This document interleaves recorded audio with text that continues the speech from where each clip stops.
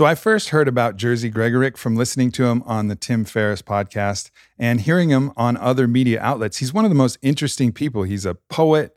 He's a power lifter. He's so many of the different things that normally don't go hand in hand. And he's all of that. And that's what I love about him. And we get to go into all of that, from different things for the body and different things for the creative arts. And he's just one of those well-rounded humans, a real warrior poet, which for those of you who've been following me for a long time is a concept that I'm a huge fan of. So I hope you guys enjoy this podcast with one of the most interesting people I've ever met, Jerzy Gregorek.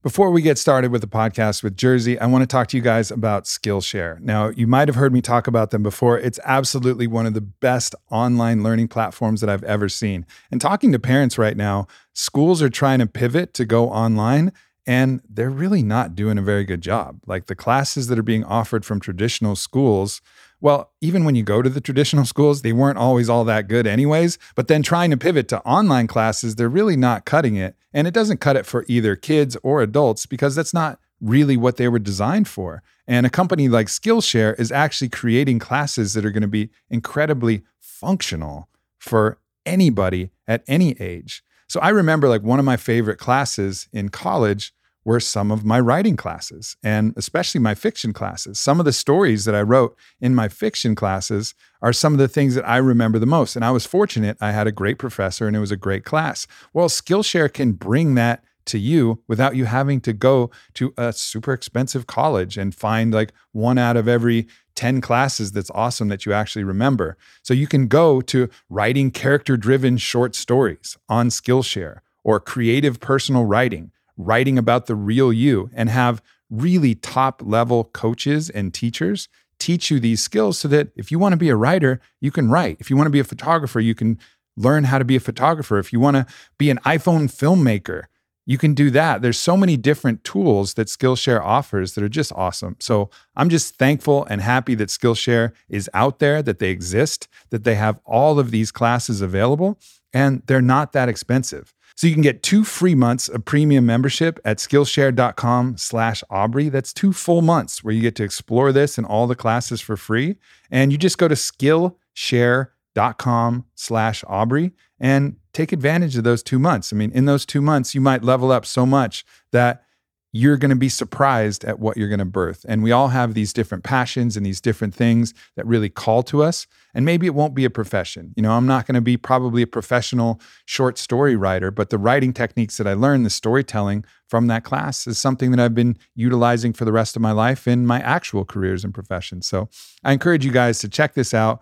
Whatever your vocation, whatever your passion, whatever your side hustle, whatever the thing is that calls to you, Skillshare has some coaching and some teaching available for you. So once again, Skillshare.com/Aubrey. Jerzy, welcome. Thank you. Yeah, we've already been having a great conversation. Wow. We almost didn't finish there. We already did a podcast. We didn't want to come here. So there's a lot of things to talk about, but let's talk about, for the first part, let's talk about your history in Olympic weightlifting and what you've learned from that journey, because that's a big part of your life history. You know, this explanation of that and the history is always coming with a different way. Whenever I'm asked about that, I say it in a different way. Yeah, totally.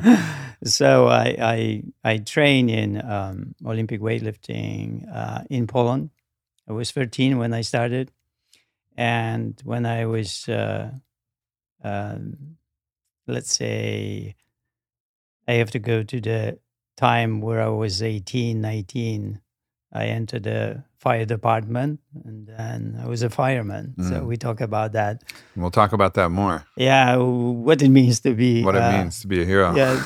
Yeah. Or to be a fireman, right? Yeah. Or a policeman like your dad. Yeah. And really love Olympic weightlifting.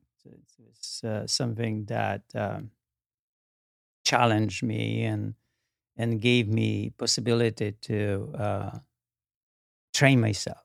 I was one-on-one with it, like one-on-one with numbers. Weightlifting is just numbers. It's like you fight numbers. You fight 215 or 227. You fight numbers, constantly you fight numbers. And then it's the other aspect of it is the mind and microprogression, and then you train that nervous system to lift more and overcome more weight and match the dead weight. Every time when you go to unknown, and unknown is that place where you didn't lift certain weight before, and then you will lift for the first time. It's completely unknown. You never know where the bar is going to end above your head, whether it will loop and will go backward or front, or you actually make it. Always unknown. And so what it's done in weightlifting, it's every time you have this accumulation of repetitions, numbers, and then you will have all the lifts that must match before you actually attack the weight. So everything has to work before. All the numbers have to work. So it sounds like you had a pretty meticulous plan. Right. Like a very careful plan. You talked about micro progressions. Exactly. And it's probably why Tim Ferriss liked, getting coached by you so much, because he's very much of a numbers, very meticulous with the way that he approaches his training. He loves numbers, definitely. Yeah. And not only numbers, he loves data. He loves his journal. He loves to know what he's doing, and he loves to progress in life, right? So that's probably the most important. He loves the results. He loves the goals, but he loves the results, and he wants to deliver something. So in order to deliver, you have to be in a process of microprogression. It means microprogression and process and progress. So when I coached him, he was always with his journal, and he was always this scribbling something. Yeah. Whenever we were in the gym, he just we were talking about something. Then he went to the corner, opened his journal, and wrote. After a while, I got used to that. But this microprogression is vital. If you don't know how to do that, then you cannot accumulate and you cannot adapt the body to the higher resistance or higher challenge. So what are your key principles to the microprogression? Use weightlifting as the example, which I'm sure is a metaphor for other forms of microprogression, but because there's training, there's recovery, there's all of the different elements. Right. Well, I will talk to you about this cerebral palsy boy that I coach, right? And I coached him for 5 years. When he came, he was completely dependent on parents, dressing, and then clothing, and then eating. Everything almost was done for him. So when he came, he couldn't lift 15 pounds aluminum bar off the rack, right? That's how he was. He would walk on toes and was uncoordinated and very weak and very sluggish. Okay. You don't have to know that he has cerebral palsy to really coach him. Most important is that you know that he is that way. So I set up the press and then found out that he cannot even take this 15 pounds bar. And I had always, so I coached this little kids, like 5-year-old, and they were doing snatches, and I made this wooden bar, 3 pounds bar. And it's really cool. My daughter was, 3 years old. She was doing snatches with this 3 pounds bar. It looked so cute. So I put that bar on the rack and asked him to lift. And he lifted. Okay. Then I added 5 pounds, and it was 8 pounds, and he lifted. Then I added another 5 pounds, 13 pounds. He lifted. Then I gave him back that 15 pounds, and he lifted. Same day? Yeah, within like 10 minutes. But he was lifted as one, right? That way, right? So, but that is the beginning. That's how his strength was, right? And then from that day, I started, organizing system for him, how much to lift every 4 days. He was coming twice a week. So I loaded a little bit. And the first time that I started loaded 2 pounds, every time.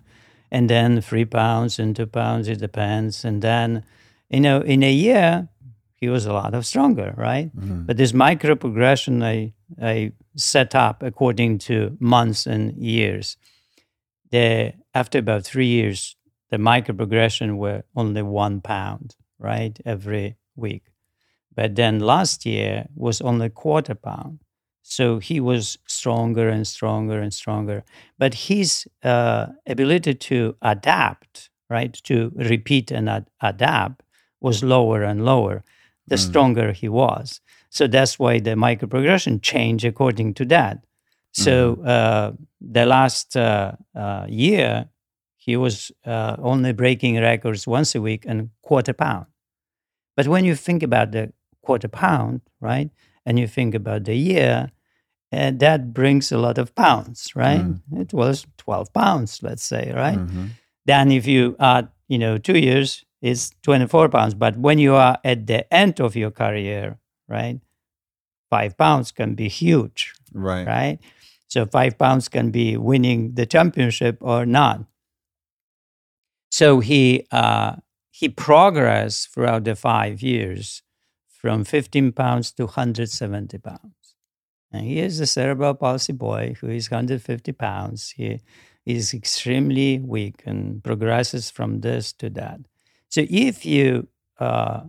if I demanded from him too much, let's say, and then he wouldn't be able to lift or his recovery would be too long, that the micro progression would be violated. It means he would be too sore and he wouldn't be able to accumulate and then adapt to that. He would be backwards. So that's the major mistakes with coaching and training is that people put on themselves too much. They don't think weeks and months and years, right? When you have micro progression, you think 5 years. 5 years is just a normal time to create something substantial and good in life, in any field. It's just you don't have 5 years. I don't even to start. So I told the father, you have 5 years, and I will coach this boy, and I will make him independent in 5 years. You don't have 5 years, don't come here. That's so important to hear, because 5 years is something that in our culture people don't even understand. Like it doesn't, like the idea that you would dedicate yourself to a plan for 5 years for a result. Let's say you want to lose weight. You want to lose weight immediately. If you want to get strong, you want to get strong immediately. You want to get rich, you want to get rich immediately. You want anything that you want.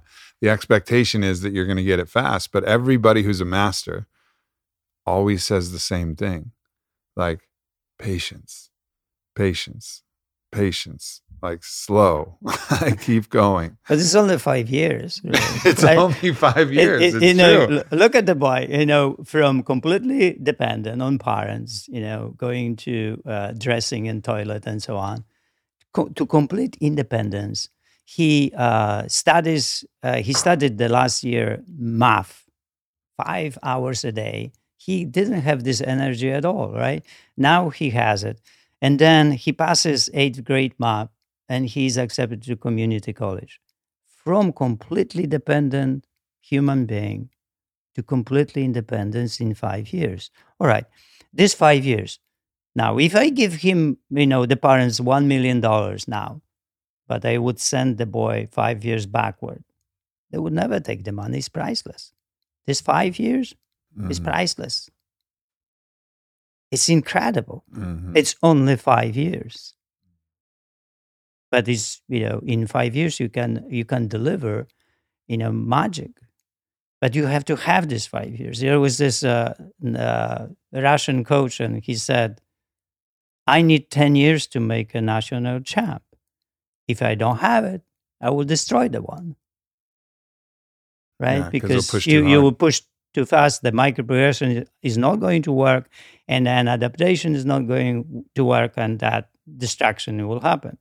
The Zen joke about this is this: the father brought his son to the master to teach him happiness. So the master said, "Okay, so leave him here. I will talk to him, and then you can come in about an hour, and we'll begin." So, okay, good. So he talks to the boy. And he tells him how he's going to do when and what, and he says, "Well, if you do all of it in 10 years, you will know how to be happy." The boy says, "But master, I'm a diligent student. I do always twice as much that teachers ask me for. Wouldn't it be 5 years in this case?" And the master says, "Well, in this case, it will be 20 years." Yeah. It's a quite normal thing, right? Uh-huh. So we're talking with Jerzy Gregorek today, and of course he wrote the book Happy Body, and one of the ways to have a happy body is drink some tea. Tea is one of those things that has great nutritional profiles beyond just the utilization of the caffeine and whatever else you might be drinking the tea for in the first place, which is why I like waking up and drinking matcha tea. I like my coffee too, but tea is something that I can drink throughout the day. And Peak Tea does just an amazing job of making this as easy as possible because they have this cold brew crystallization technology that preserves the active compounds at maximum potential. They're pure teas. They're triple toxin screened for pesticide, heavy metals, toxic molds. They're accessible and they're made for like portability, bioavailability, and just zero prep. You can just rip it open and then dump it in either hot water or cold water. And then you'll get all of the benefits to your energy, whether that's going to support your mental energy or support your immune system and gut health. There's some great research on how drinking green tea and matcha tea has provided support for longevity and just support for overall health of the body. Tea is just one of those things that's great for you, period. And since I've discovered Peak Tea, I'm just utilizing that way more often, whether that means I'm fasting. And they have a whole line of fasting teas that have been formulated by Dr. Jason Fung, who is known as an expert in intermittent fasting. So I can start with their ginger green tea and then finish with their cinnamon herbal at night. And it's just going to support me on fasting days. And the reason that I choose fasting days is because it's the fastest way to get me into ketosis. And when I'm in ketosis, I just have so much energy and so much mental clarity. And so I'll do that every once in a while, is just fast for a stretch, get my nutritional ketosis really high, have some really high fat foods and these teas, and I just feel really great. So I encourage you guys to give it a go, and these teas are really going to support you during that process. So go to peaktea.com/Aubrey. That's PIQUETEA.com/Aubrey, or use the code word Aubrey, and you'll get 10% off your whole order, excluding, of course, their fermented pu'er products, but you can get 10% off everything else. So once again, that's peaktea.com/Aubrey or code word Aubrey for 10% off your order. How would you apply that to something that's not physical, microprogression? How would you apply it? Because you're a poet, you're a writer, you're a philosopher, you're a businessman, you've done a lot of different things. How do you apply that principle of microprogression, or do you apply that principle of microprogression to other fields?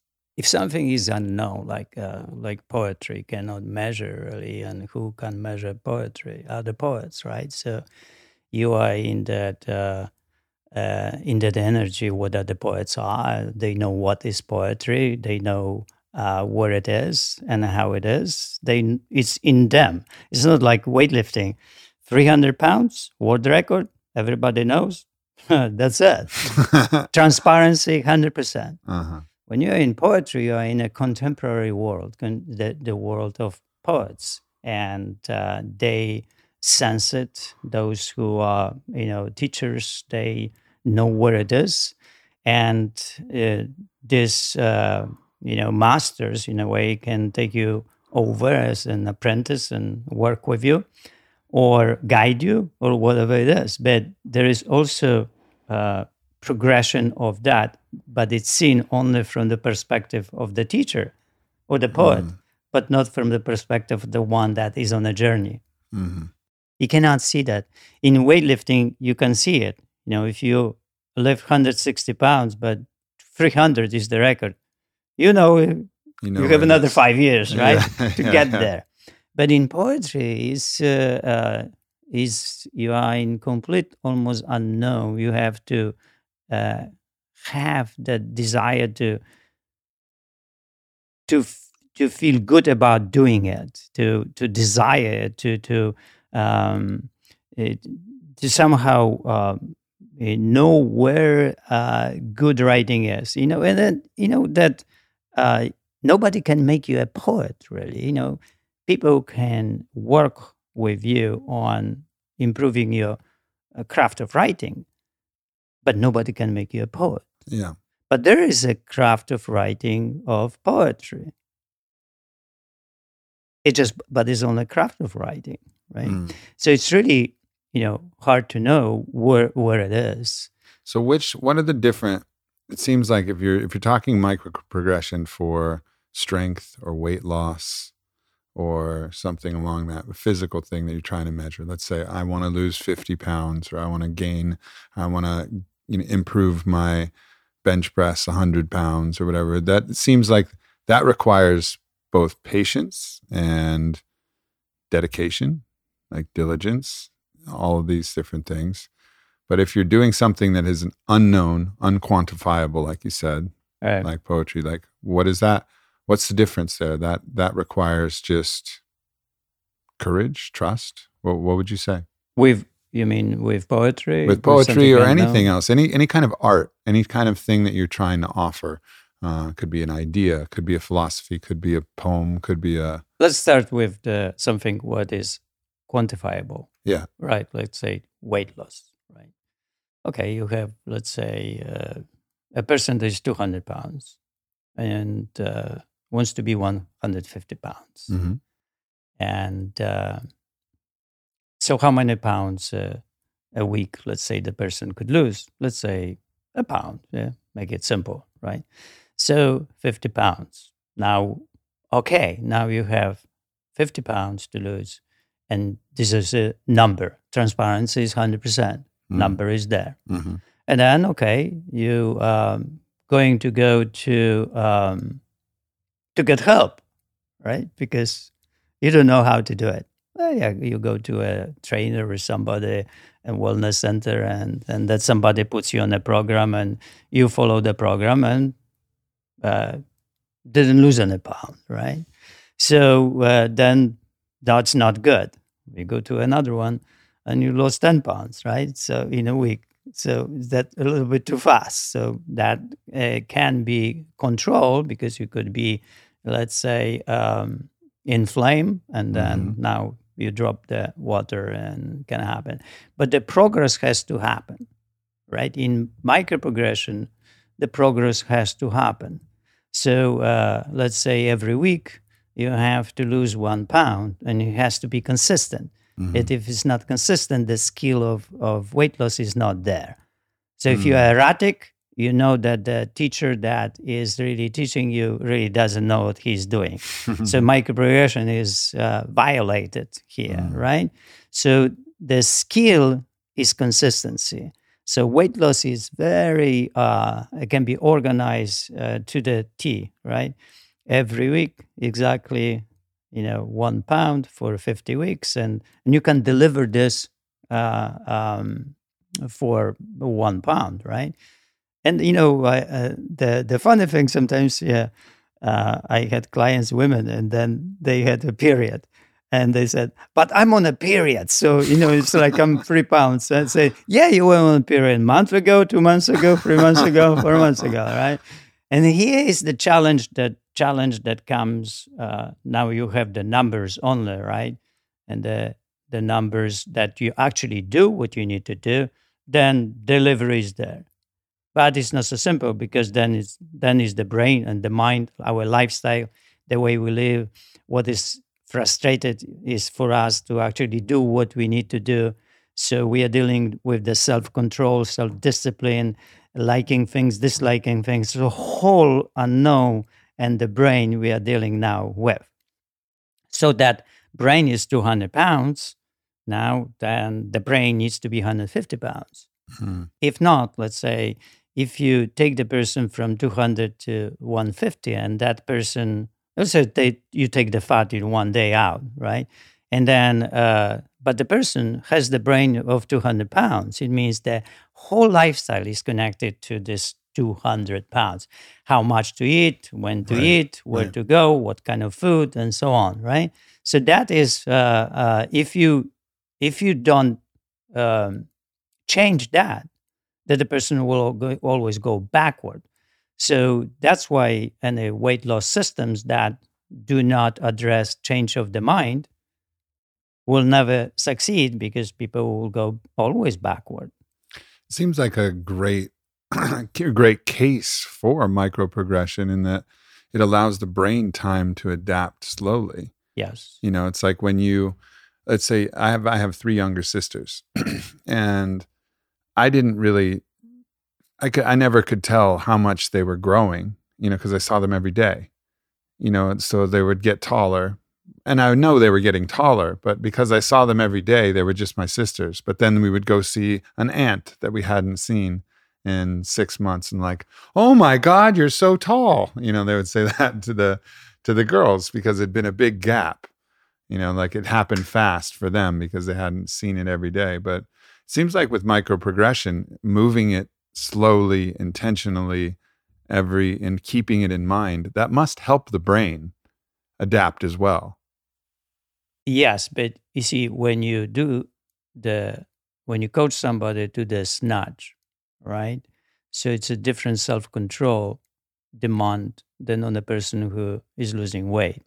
So let's say somebody comes like Tim Ferriss, right? He comes first time and he has flexibility problems or some soreness problems. And then I designed a microprogression, how to take him from the half squat to the deep squat, right? And then I will inch by inch will take him down. If I don't do it, right, then it will create too much tightnesses and different pains, and I will get stuck, always get stuck, right?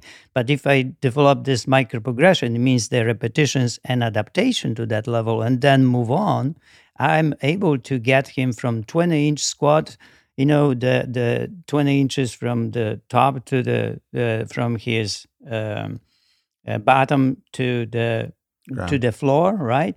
To the 6-7 inches. But it will take me half a year or 1 year. But my brain is working how I watch him and what he's capable to do, right? That's microprogression in my brain, how far I can go with him. So let's say I'm sensing his pains, I'm sensing his progress, I'm sensing his anxiety, how he is going to go and how far. And I evaluate everything. I set up the progress and I watch. And as I watch, I see the progress is happening and adaptation happens. Good, right? So I move on and I'm adapting that on a weekly basis. And then when I get, let's say, to the full squat capabilities, then I will start moving into the dynamic moves, fast moves. But these are the moves. The microprogression has to be there as well. So very soft, nice jumps with receiving the bars gently, and then progressively faster and faster and faster. But what controls all of it is time. How much time is needed for that, to happen? Mm-hmm. So if you want to make it shorter, you will never make it, right? You'll go backward. You get tight, injured, or weaker, or exhausted, or worn out. Mm-hmm. So all of this are signs that microprogression is violated. And then if you have progress, everything works, and the athlete is recovered and adapted, and we can move on, you are doing everything right. Yeah. But then you have the mind with weight loss. Weight loss is something else. It's self-control is added to it. Mm. So we love food, we love lifestyle, and it's really hard for us to eat a certain amount of food, control ourselves that way. That delivery that can be created because of it. So that is a different element when it comes to microprogression, because microprogression is in losing weight, but also microprogression is how we believe, how we think, how we relate ourselves to the size of food, how we relate ourselves to sugar, how much sugar, let's say, to the first month and the second month and so on, until we achieve the time of not eating sugar, let's say, at all, and base ourselves on eating all the produce. So it's everywhere microprogression. So it's a very complex, and what kind of exercise we are going to do, right? So if you do exercises that's endurance exercises, those exercises will burn the muscle and then will create a problem in the body that that we will crave more food, we'll get hungry, and then we'll lose ourselves to actually eat more. The weight loss is, losing weight is, or staying a certain way is, it bothered, it's not bothered, but it's like it was already difficult long time ago. Socrates, said, eat to live, live to eat, right? He pondered on that 2,500 years ago already, yeah? So he saw that there is something with it, that we eat too much, right? Simply, we eat too much. So when we eat too much, we live to eat. There's something is wrong with us. Our brain is not working the right way. We become these hungry beasts that, we cannot control. So we only think these terms. We cannot think like people who eat to live. What do you tell people? What do you tell people who have that struggle, who are living to eat instead of eating to live? How do you coach them? How do you change their brain? That's the microprogression. I sit with them once a week. We talk from different perspective, using different words, different scenarios, and every time is different. So every time you kind of it's like a poet. Yeah, every time you focus on what happens really. So, and what kind of a poem is in front of you. So here it is, the person comes in, and what really comes in, right? What the person brings, because the frustrations are there, challenges are there. So what kind of frustration is now? Like, I had this, my client came, he said, I'm really good 5 days. And then 2 days, when I go home, I completely messed up, right? I eat too much, I eat erratic, I eat the wrong thing, and so on and so on. So, okay, this is the challenge, right? It's not happening every day. It's after a year, this is the one, right? And during that day. So then we talk more about this to open imagination, to why this one is a problem and how to create a plan, a strategy to deal with it, and what is really the problem.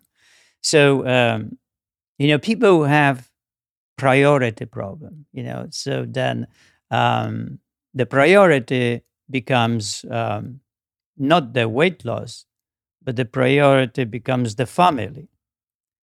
So the weight loss has to be the priority. So when you work for 5 days and you go home, the priority is not the family or your friends, because if they are, then you will lose what you need to do. You will lose what is important here, and then progress of it. So when I talked to him, I said, you cannot really abandon the practice. Your practice is to follow what you need to do, and in spite of what your family wants. If you have to do the training, you do the training. If you have to you eat this only amount of food, you eat. It's not like your family will be upset that you are eating, but if they're upset, it's okay too. You have to follow what you need to do. If you practice TM, if you have meditation at 5 p.m., you meditate. You don't go and don't meditate because your friends say, oh, let's go here and there, right? You say, yeah, I will go. I will catch up with you, but I need to meditate. Yeah, you meditate. There have to be strong principles in the human brain develop, and what is first, what is second. Prioritizations are important. And I had this prioritization in Poland that I had my bar, the weightlifting bar, was number one. Right? So there was my mother. My mother was the second, right? So, and then were my friends. And there was my girlfriend. My girlfriend was, and Anila was upset all the time about that. But that's how it was, right? Of course, Anila moved ahead on the... she bumped up a little bit. bumped up, right? We married and so on. Yeah. But, She made it right underneath the bar. She never quite beat the bar. Yeah, it's not that the bar is more important than my mother, but it is important that I need to do certain things in the day. Yeah, that's right? your priority. And that's so I don't lose it, right? And then that gives me, my own improvement, progress, microprogression, life, and so on. So without that, I would collapse. I wouldn't have any tangible plan and strategy to actually make myself better. I would be lost. Yeah. Right? Because I would do whatever friends want me to do. I would do whatever my girlfriend wants me to do, and would lose my really priority and my base things that are extremely important to me. Okay. So you write down your list of priorities, right? Like what your priorities are. I think you did a great job explaining that. So you have this list of priorities, but you still aren't doing it. So let's say, like, I have a friend in mind who I guarantee her top of her list of priorities would be to write. She really wants to be a writer. I have another friend who top of her list of priorities is to sing. She really wants to be a singer. Right. But if they're honest, which I believe they would be, they would put that as the number one. But, and then maybe number 4 would be hanging out with friends, going to parties, maybe even lower on that.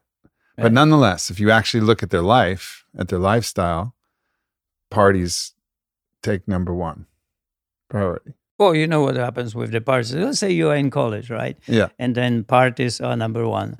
You're expelled after a while, you're gone. You're not really finishing the college. It's very simple in life.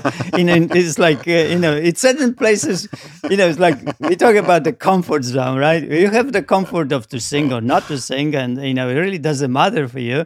Then, okay. But for people that, singing is life, is something bigger than money, success, fame. Like poetry for me is that way. I write poetry. It's bigger than almost anything, right?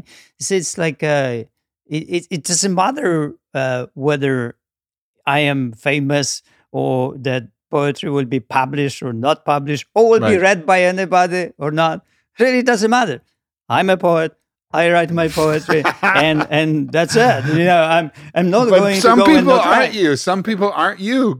Well, it's not a me. It's like when you love something, right? You do. But what if you're scared? What if you're scared? What if someone, let's say what if they're scared of writing their poetry and sharing their poetry because they're identified with being a poet and they're scared of doing it, or this person's scared of writing their book because they're People get afraid of these things. I get these people, but you find mentors. Then you find other people that help you actually with the priority. When you find them, that you see how they live, and then when you see how they live, it's the mimicking. This is the mimicking, like Stoics did. The teachings was mimicking, was not knowledge passing, was mimicking to be. Because to be Stoic doesn't mean to know what Stoic is. So today a lot of professors know, right, what is Stoicism, but they are not Stoics. So it's really, you cannot teach that Stoicism, really, right? You have to be to teach it. knowledge about Stoicism, but you cannot teach how to be Stoic. In order to teach that, you have to be. Well, today we have these ideas of, depressed psychologists, having clients that they are depressed, right? So kind of weird things happen, right, in the world. but mimicking, is if you want to learn something, if you want to, not only learn, but you become, poetry, let's say, you have to surround yourself with poets. You have to be around them. You have to live and breathe that way. So, I remember when I was applied to Vermont College and my poetry was rejected. So next day I called and I said, well, I would like to talk to somebody who rejected me. And the woman said, you cannot, call somebody because it's the decisions of people and so on, right? And I said, listen, you don't understand me. I am this kind of a person. I want to work on my poetry. So I know I will work on my poetry, and next year I will apply. And then if you reject me the following year, I will apply again. I will work these years to make the poetry the right way. The problem I have, I don't know what's wrong with it. and I need an advice. I need guidance. Yeah, you said about. So next day, Roger Weingarten, the head of the department, called me. And he talked to me about my poetry. And then he suggested that I contact, some people in LA that could help me. And then I contacted Ralph Angel. He was my really great friend, really. We became friends, for life. And unfortunately, he passed 2 days ago. It was so, what a loss we have, Yeah. That's like you lose somebody like that, then, like you have this something inside you that can never be filled back. Sure. So spent with Ralph a lot of time. And there was this professor at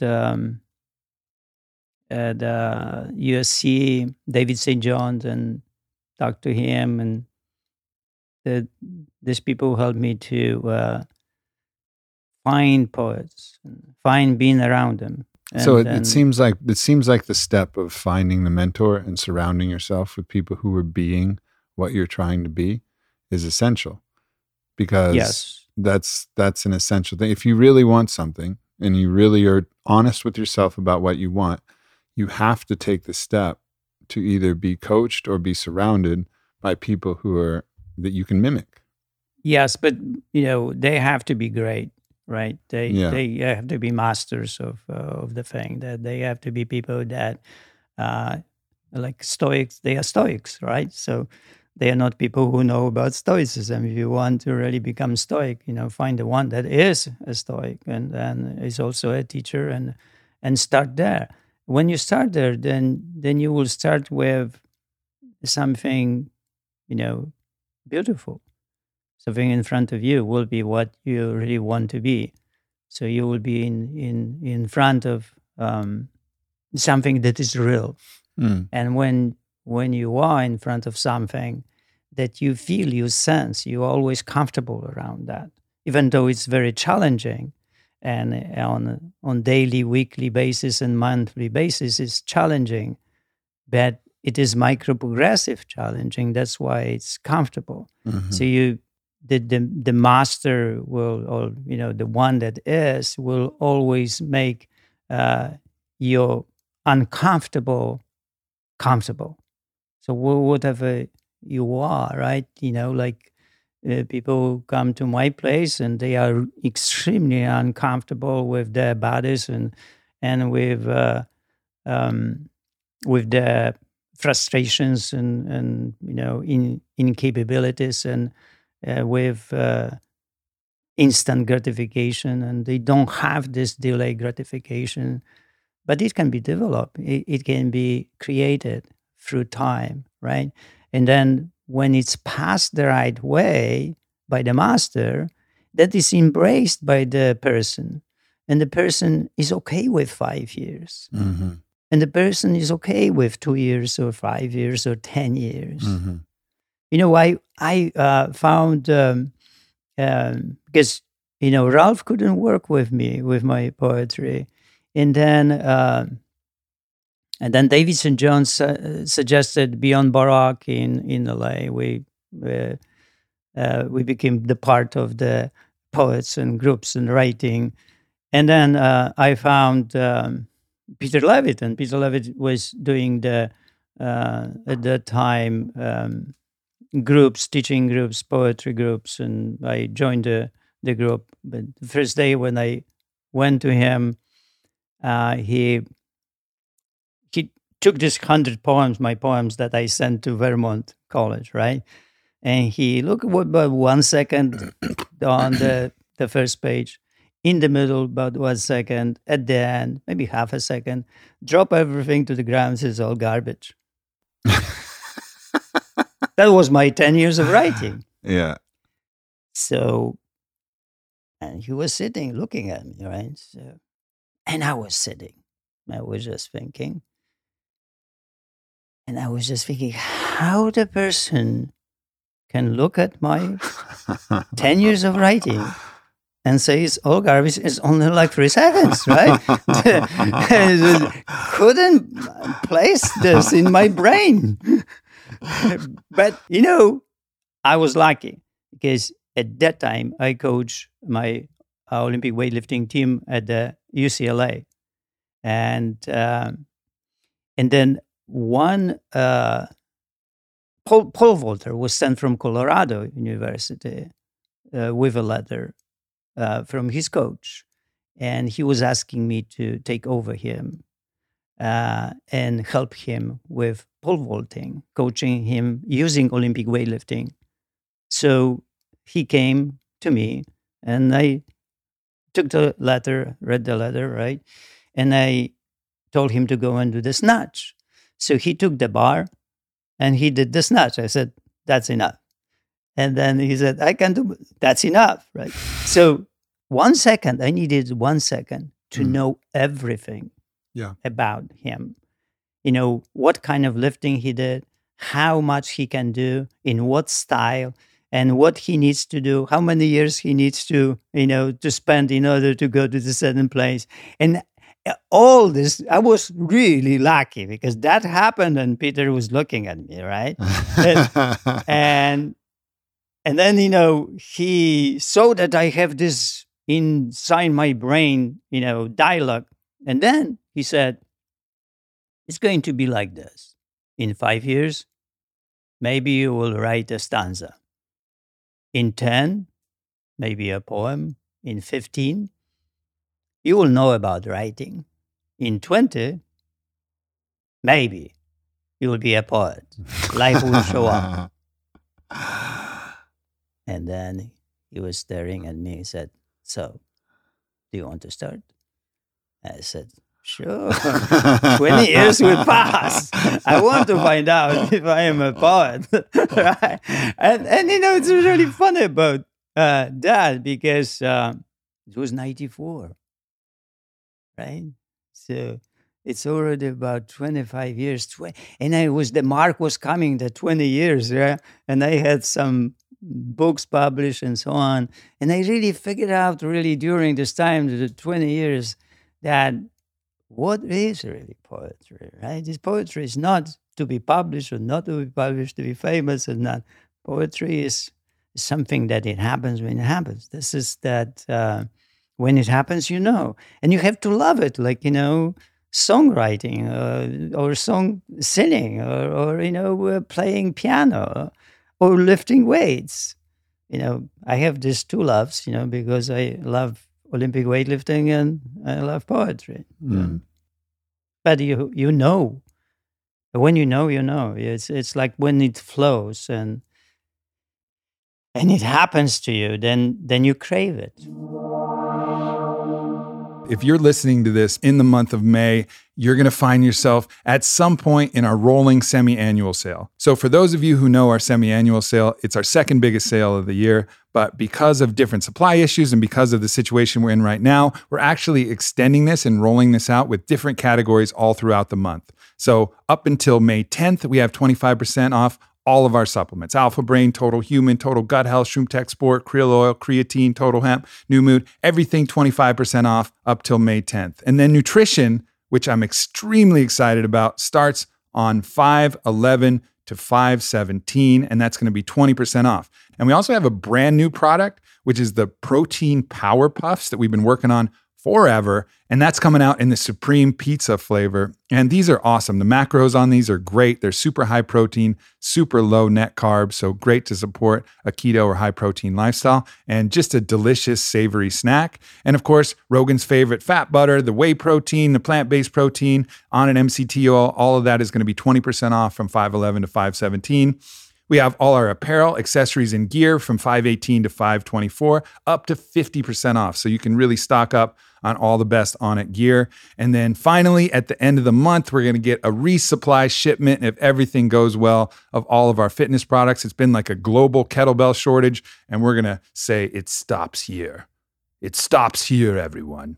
You can get your fucking kettlebells and all of the Onnit fitness equipment starting 5/25 to 5/31 at 18% off. So you can stock up for your home gym. And I know a lot of us have been really working out a lot at home, and this is just going to give you a great opportunity to make sure that you are ready anytime that you want to work out at home. And really look, if you don't have a kettlebell, all you need is one kettlebell, and follow Primal Swolger or get the Onnit 6 kettlebell program, and you're good. Like, your fitness is covered. Kettlebell is like a gym in a single unit. And of course, the mace and the clubs and the ropes and the HydroCore bags and everything else that we have is also phenomenal. So check that out if it's 5/25 to 5/31 and get your 18% off. And please navigate through onnit.com/Aubrey to make sure people know that you're supporting the podcast. Thank you guys so much. I hope you guys enjoy all of these Onnit products. And thank you so much for all of your support during these times. It means a lot, not only to myself, but also to all the employees and everybody working hard here at Onnit. A lot of people who have these passions like you have, obviously weightlifting, poetry, we feel like, I can't do that because I can't make a living.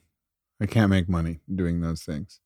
A lot of people probably, even if those two things in particular, weightlifting and poetry, it's not the easiest way to make money. Well, Peter said, poetry is like, between the lines is very fast, very powerful, writing. Yeah. And he said, well, you're attracted to poetry because you snatch, snatch is like intense and powerful. Yeah, you're right. I was, it was 87 when I came here, and I went to see the president of American Weightlifting Association, Bob Heiss. He was a three generations of weightlifters, beautiful people in Eagle Rock. And I talked to him about what to do.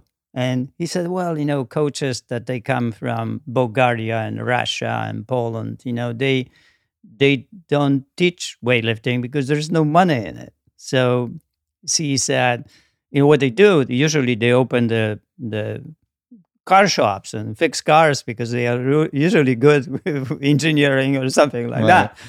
And I said, Bob, I don't want to fix cars. and so he said, well, maybe you will then like something new that is coming. But some coaches don't like it because it's working with regular people is not really the same as working with athletes. And some coaches don't like it. But you can go and, check it if you do. I said, what is it? And he said, it's called personal trainer, right? Mm-hmm. So it was 87. So then I found a place, and then I found a place in Burbank, Power Source, and talked to the owner and so on. And then I was exposed to these regular people, right? And writing them programs and figuring out what to do and how. And And I really loved that. I don't know why I loved that. Maybe because I was the fireman or whatever before. But the making money is, I couldn't make money to teach people how to snatch. With poetry, it's the same way. People, usually poets are teachers, like creative writing teachers. And that's how they make money. And the poetry writing, no matter how great the poets are, it's very difficult to live out of poetry. So poetry is love. Olympic weightlifting is love. You do it because you love to do it. It just happens that there is no money. Yeah. Some other people love acting, and there is a lot of money there, right? But it's really in life is not important. Yeah, it's really not important. What matters is you're doing what you love. It really matters. It really matters that, and if it happens that it is something that cannot support you, that's okay. Then you find something very close to it and you do it. At least like, the poets that teach creative writing or Olympic weightlifters, then they go and now to teach CrossFit, or they had teams and teach, Olympic weightlifting teams. Yeah. So it's you always find a way how to support yourself, but you cannot make out of it a big deal. The more important is that you stay what you love and keep perfecting throughout the life. And it evolves and adapts. Poetry, of course, getting deeper and deeper and deeper. Olympic weightlifting, you kind of lose the power when you age. It doesn't happen in the poetry. But it happens with Olympic weightlifting. So it adapts to you adapt to the age and you adapt to what you can do. But it's the same problem, no matter what, whether you are 20-year-old or 15-year-old or 60 years old, right? Or 65, as I am today, right? It's a different adaptation, different fight, but it's a constant fight. You're a fighter. Being a poet is not an easy task. Being a poet is dealing constantly with extremely difficult diversity, unfortunate people, and you write about that. So it's you write about something, how to love, how to love something that is needing help, right? How to find yourself in situations where people suffer and you share the suffering. So it's not a glory. Poetry is not a glory, So and sometimes happens in paintings that the painters kind of go with painting something for people, and sometimes they make that money right that way. But most painters really cannot make living.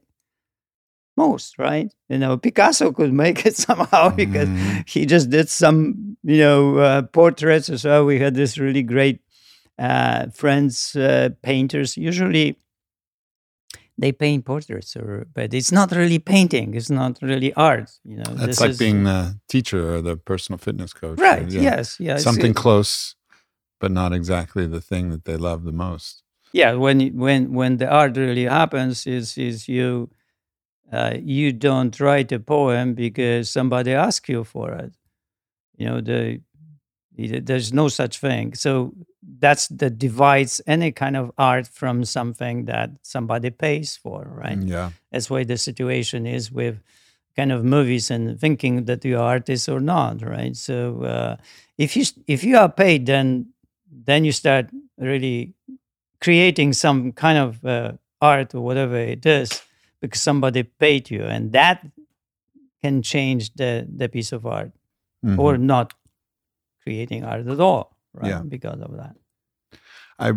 So I know this is reiterative for people listening, but I'm just going to say before we move on, because I want to talk about what we were talking about earlier, because I really enjoyed that thread of conversation. But one thing I'm going to do as soon as this podcast ends is I'm going to write my list of priorities.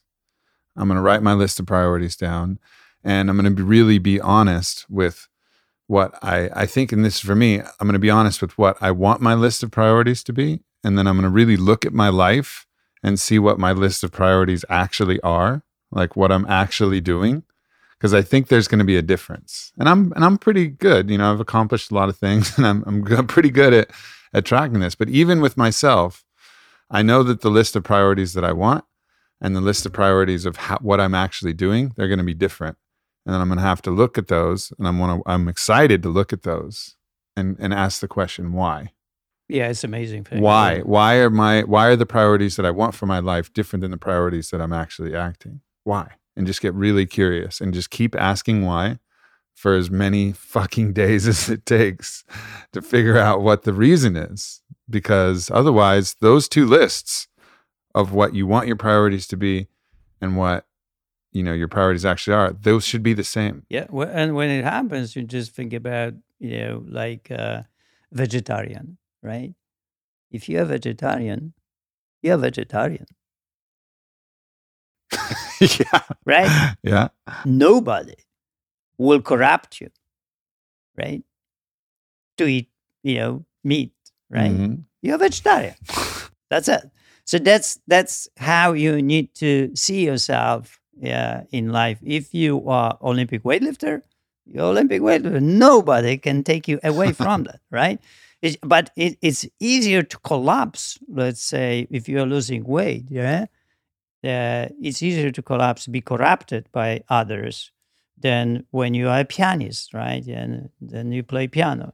So when you are losing weight, it's not as priority rooted as it is when you are a pianist or you are a poet. You will be just writing no matter what. So you have to create this something that is extremely important for you, like weight loss for some people, that has to be priority, like being a pianist or be a vegetarian. That way. That's the only way that you actually can achieve and deliver and have results. Otherwise, the priority will shift. It will shift. It means that something else will become more important, and something else can be important, like a party. Eh? Oh, the party! Let's go and then have a party. I was in the situation when I was young, and my friends they say, "Hey, let's go to the party." And I went to the party, and the party was until 2 a.m. We were drinking and so on. Next day, I went to the gym, couldn't lift, right? I was like, micro 5% down. Regression. Yeah, I was down, right? Yeah. I said, no parties, man. At 10 a.m., I am in bed, not going anywhere. Unless it is Friday, right? And Saturday, I will not train, or Saturday through Sunday, and that can only the day I can go, and that is priority. Because what has to rule something extremely important for you, and it has to rule everything else. So let's say I have to train, I have to progress, I have to achieve, and then because of that, I will go have fun with my friends on Saturday. Because Sunday I can sleep, right? That's the only day I will, and that's it. Whether my friends like it or not. Yeah. Right? Because I can tell them very fast, have yourself, right? Yeah. That's it. For sure. Yeah. So that's how you really have to be strong and imaginative in what is really the priority. So don't pick up too many of those things, because if you do, then you're not succeeding. And also understand why you're setting those priorities, because you have to set those priorities. It seems like love is the strongest motivation. You loved your weightlifting. You loved your poetry. Like if your weight loss is because you want it's not something that you love your body, and you would love to have your body be able to do different things. Maybe you want to run or play with your kids, or you want to do something more. Would you say that, But that's a really great love. Yeah. Would you say that setting your priorities based upon love is the most powerful motivating force? Yes, of course. And then, I open imagination to people, because when they want to lose weight, they want to lose weight because they want to be healthy, right? They want to be around for the grandchildren, right? They want to live for other people. And that has to be expanded in the imagination. Mm-hmm. When you more expand, it becomes more and more important, and becomes actually so important that actually the people can do what they need to do, and they don't have a problem with. The other thing is you expand the love of less, right? What is enough, what is right. So we expand that too. So, there are not only that. Talk about that more. I don't understand that. You expand what's less. You mean you talk about what you don't like, what you would dislike? No. Well, let's say you like to eat a big plate of food, right? But you can also fall in love with eating half of the plate of food. And then you can take the transition there, and then you become that way. So you train yourself to love something different.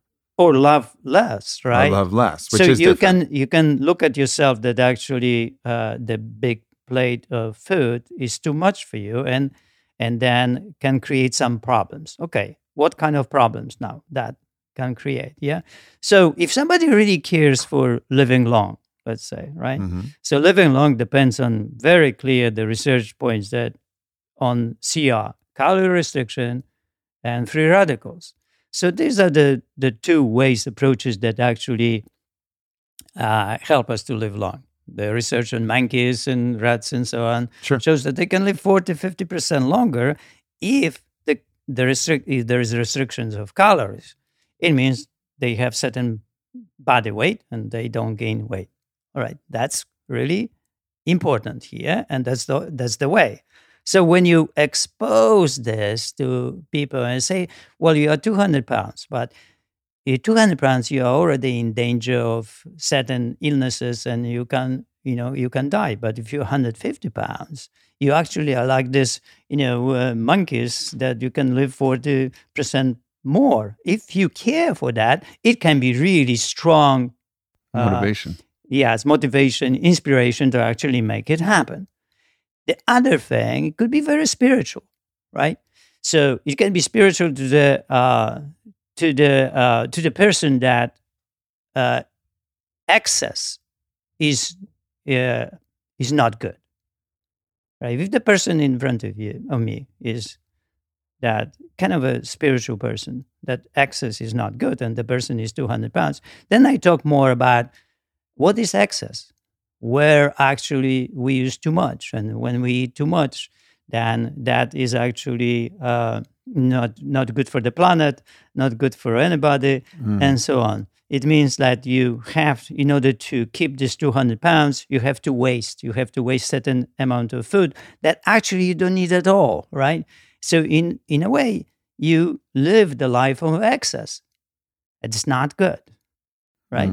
So that person can really comprehend that. It can get into the person's mind, and that person will say, you know what? Yeah, I see it now, right? That's not good. And that powerful statement right there can be leading to overcoming any frustration, any discomfort, anything about the food. And that person will get 250 pounds and be there, right? Because that's how powerful that thing is. Some people really don't like waste at all, right? But they don't know that they are 200 pounds and they waste. So I show them, okay, if you're 200 pounds, you have to eat 3 times more food than you eat. It means that you spend $3,000, not $1,000. You can save $2,000 if you eat enough, right? So if somebody is, Silicon Valley person and is a data-oriented human being, it's very clear for that person to say, oh, yeah, I got it. So why I was eating 200 for that 200 pounds? Well, it's just a habit. You didn't know that you're supposed to be 150 pounds. You didn't know that this is your best. So you became 200 pounds and nobody told you that you were supposed to be 150, right? So when you actually know, then that knowing that 150 pounds rules your life and rules everything around. It's so powerful. So like for me, it's 140 pounds, right? So in the Happy Body book, I removed completely vagueness out of the fitness. So transparency is 100%. It means I have a number. I have 140 pounds number, right? So I live that number. And that is powerful number because that number helps me to be 140 pounds. If I didn't know that number, then I could be 180 or 170 or remember 110, right? Why not to be either way? So, but since I know the number, then I deal with my frustrations. Then I deal with my self-control. Then I deal with becoming a better person when I actually, be able to make it happen. I eat only what's enough for that 140 pounds and no more. And since you eat only what's enough, enough is really interesting because when you eat enough, you never waste. You eat everything on the plate. We do not waste. When I put people on the Happy Body program, then don't waste at all because they eat only enough. And it's always like some kind of not enough. And that is the Japanese way of living. It's called hibachi. Ikigai. Is that right? I don't know the name. I don't remember. But they eat only when they're 80% full. But that is eating just enough, right? When you eat that way, they eat everything what is on your plate. But when you don't know about this, you don't eat everything what is on the plate. You waste a lot. You waste by preparing. You waste by not eating everything. So you create a lot of waste. One of the things that, you know who Tony Robbins is? Yeah, sure. So one of the things that he has people do is he also has people live the opposite reality, the contrast, so he explores like what happens. So let's say someone is 100 pounds overweight and he'll have them go through, just as an example, he'll have them go through the life and what the life means and what that's going to do to the body over time, what that's going to do, the imagination. He paints the imagination of the negative side as well as painting the imagination of the positive side. Do you think that that's productive? Yes, very productive because, you open for the person imagination and consequences. Consequences of good, consequences of bad, and you open both and it can be very motivational. I had this teacher, I remember, and she was an alcoholic, and she was still a teacher, and she was drinking. And at one session, I painted her whole future, and almost week by week, micro progression. What will happen? I told her, today you are drinking, and your principal doesn't know yet. But you will keep drinking. And one day he will look at you and he will see something. He will be puzzled by something, right? But you will hide well because you are hiding well. You're drinking. So he will talk to you because he will be puzzled by that. And then you'll go away with it. And then one day will come that the principal will look at you and will see something that what he saw, and he will think that, it's something is off with you, something you are tired or exhausted or something. He will be looking for why you are the way you are. You'll become a little bit sloppy, and then you will forget things. Maybe you will be aggressive, and this is going to happen. Eventually, he will find out what's going on, and then he will face you and he will talk to you. And then, of course, you will say, I understand, and so on. You will promise that you will be not drinking and so on. And of course, you will be drinking, right? Let's say maybe you flip, but let's say you keep drinking and you don't care. Then eventually you will be fired. And when you're fired, you go to your family, you have 2 children, you have your husband, and then you are at home, you are drinking, you have 2 kids, right? And then it will go slowly, that interaction between your husband. He will be pushing for you to go to recovery, to help yourself. And then if you don't do that, that you will be very frustrating interaction between both of you. It will end up probably in the divorce. And in divorce, you will lose your children because you will not have your children because you are an alcoholic, you are irresponsible, you don't have the job. And then you will end up in a somewhere apartment, 1 room, alone, without nobody. That's how it's going to be. And from that probably will go into the stronger drugs and maybe on the street. Yeah. And you end life there.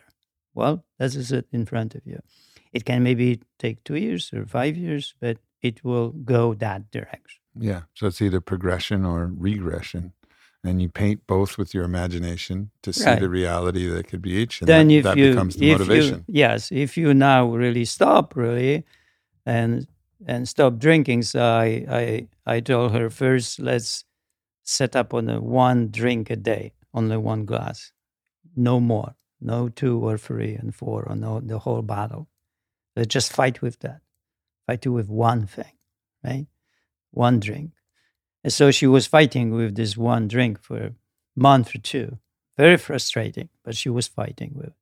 Then I said, okay, now we have to drink every other day, Monday, Friday, Tuesday, no drinking, right? And then months again with this, frustrations and so on. And then I said, okay, Monday, Friday, no drinking. You drink Friday, Saturday, only these 2. And only 1 drink. 1 drink is enough. So that I wrote this poem about 1 drink because it's the 1 drink is very powerful thing. You know, I always tell people, listen, this is what happens to me. When I go to a dinner, when I have a dinner, then I have a drink. And then when I drink 1, it's good. I feel good, happy, and everything is fine. Then I have another. When I have another, then I'm, have a little bit of anxiety. I'm more anxious and I talk louder, right? Mm-hmm. And so on. When I have third, I have to say that I was sorry next day because I messed up. Yeah. So he came out with the idea to drink 1 drink at a dinner or wherever you are. So when I go to a restaurant, I have always vodka with fresh lime squeeze, lime or lemon. And I will drink a little bit and I have a sparkling water and I fill up the glass. I keep filling up the glass and drinking. That goes slowly into me and with micro progression in a way, right? And then after about an hour or 1 and a half, I just have only sparkling water. But that's good. I'm okay with that. And it's my setup. Mm-hmm. So then that prevents me, because the glass is full, from the waiter to comes in and say, do you want another one? Right? But that's inviting to the danger zone. Mm-hmm. So that doesn't happen. So that's my strategy for one drink. I have another strategy with the apples.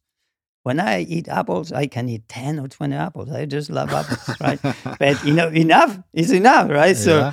So there is such a thing to know what is enough. And I know because I am 140 pounds. So I know that I can gain a lot of weight on apples. So when I drive a car, I say, okay, it's 30 minutes.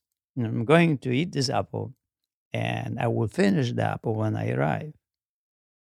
And that sets up my brain to achieve something, because I'm a really strong achiever. So I have to achieve, and I can achieve, eating 10 apples, right? 20 apples in this 30 minutes. but I also achieve eating one apple in 30 minutes. So it's very important to set up your kind of, what you're going to do with perspective to something what is intelligent and what is mathematical in numbers, and why is it that way? And that can help then. Yeah, it makes a lot of sense. And I think what you're saying too is a lot of times I think people try to go from drinking to 0 drinks ever. I'm never drinking again. Oh, it's a tough one. It's a tough one. It's tough to go there because there's no progression, there's no plan. And then if you say I'm going to have no drinks, and then you have that first drink, but that's not part of the plan. And it's like, well, I'm already off the plan anyways. Might as well have all the drinks. And then you start, you lose trust in yourself. But you lose the faith in yourself. Yeah. If you break that, but if you have a progression that you can hold to, right, and like that's just enough, you have just the right amount of discipline to hold to that, then it seems like that's going to create the habit change that you're really looking for. Well, that's the whole, the journey that the brain comes from 200 pounds to 150 and love 150, because it's easy to become 150 pounds. But if the brain is not shifting toward 150, it will take you back. As soon as you're 150, the brain's, hey, let's go and have party. Let's go and eat. Let's go to eat this. Forget about this diet that you are doing now. You are 150. You can't do now things, right? We can go. Okay, we go, right? And then suddenly you're 160, 170, 180, 190, 210, right? And then you wake up. So it's over and over. That same thing happens over and over. Why? Because the brain is not developed in the frontal lobe. Frontal lobe brain is more on the delayed gratification, self-control, the hard choices and so on. The midbrain in the middle is on instant gratification. So teaching people instant is now. I want now and that's it, right? So there was this study at Stanford with kids that were 4 years old and marshmallows, right? Yeah. So, some of them, they resisted, some of them, they didn't. When they revisited these kids, 25 years after, those who could resist, they had the delayed gratification already, genetically, right? So they had a good life, organized life. They usually had a college degree and, financial stability. They had everything good, usually married, children. Others had problems, right? So, the development of this delayed gratification is extremely important in life. I mean, it comes with this micro-progression, because becoming a good person in life is aligned with it. That's why maybe people are so attracted to Stoicism and Stoics, because Stoics are really, the idea is to be a good person, a virtuous person. But that's the development of delayed gratification, development of self-control, development what is good, what is right. And it's a very progressive journey toward becoming a good person. Well, I think this has given me a lot of tools to even myself, to both for coaching and both for my own life and both hopefully for everybody listening. So it's clear that you've not only developed mastery as a weightlifter and as a poet, but also as a coach, because that's coming through really clear in this podcast. And it was a real pleasure to have you, man. Well, thank you. It was really fantastic. And, I hope that, people gets, something out of it, that they will be able to implement some, we don't know how the words work really and how we talk, right? But the thing with words is that the right words to the right person in the right time is magic.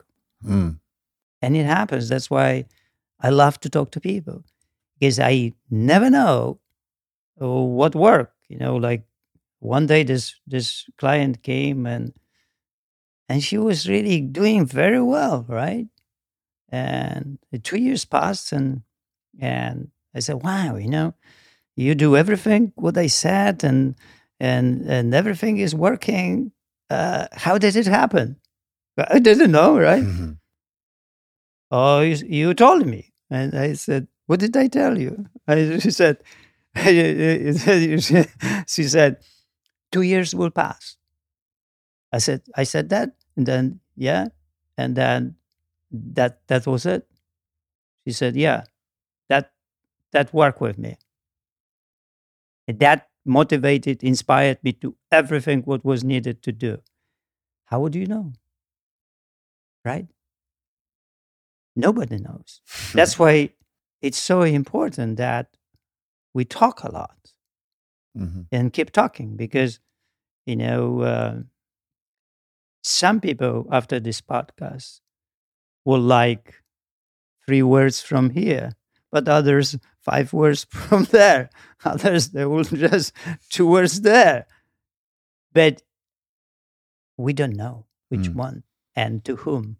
That's why, thank you for, inviting me. Yeah, absolutely. It was a pleasure to share. Yeah, likewise. Myself. Likewise. All right, so you have a book, The Happy Body.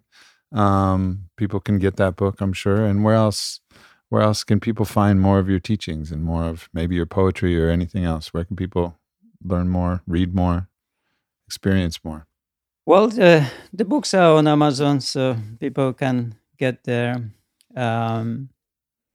Reading is a fantastic thing. I think that it's good that we have books. Mm-hmm. Cannot imagine my life without books. Books are everywhere in my home, in meditation room, in the gym, in the kitchen, and in the living room. Yeah. Right, books are precious. So having books is a great thing. I remember Thich Nhat Hanh, and then I was ordained by him as a Buddhist, and then I read every book of his, wherever books new, and I was inhaling these books like good food. It's just all the words, beautiful words. Really, it's just like you're reading, and it's just going into you, and it feels so good. It feels so good. And books. Well, I hope that my books will create some of it. Yeah, no doubt. People. I'm sure they will, and I'm sure this podcast will as well. All right. Well, thank you much, my friend. Pleasure. All right. Take care, everybody. Goodbye. All right. Thanks for tuning in to my podcast with Jerzy Gregorek. Once again, if you're interested, check out his book, The Happy Body, and we'll be back next week with another guest. I love you guys so much, and I'll see you soon.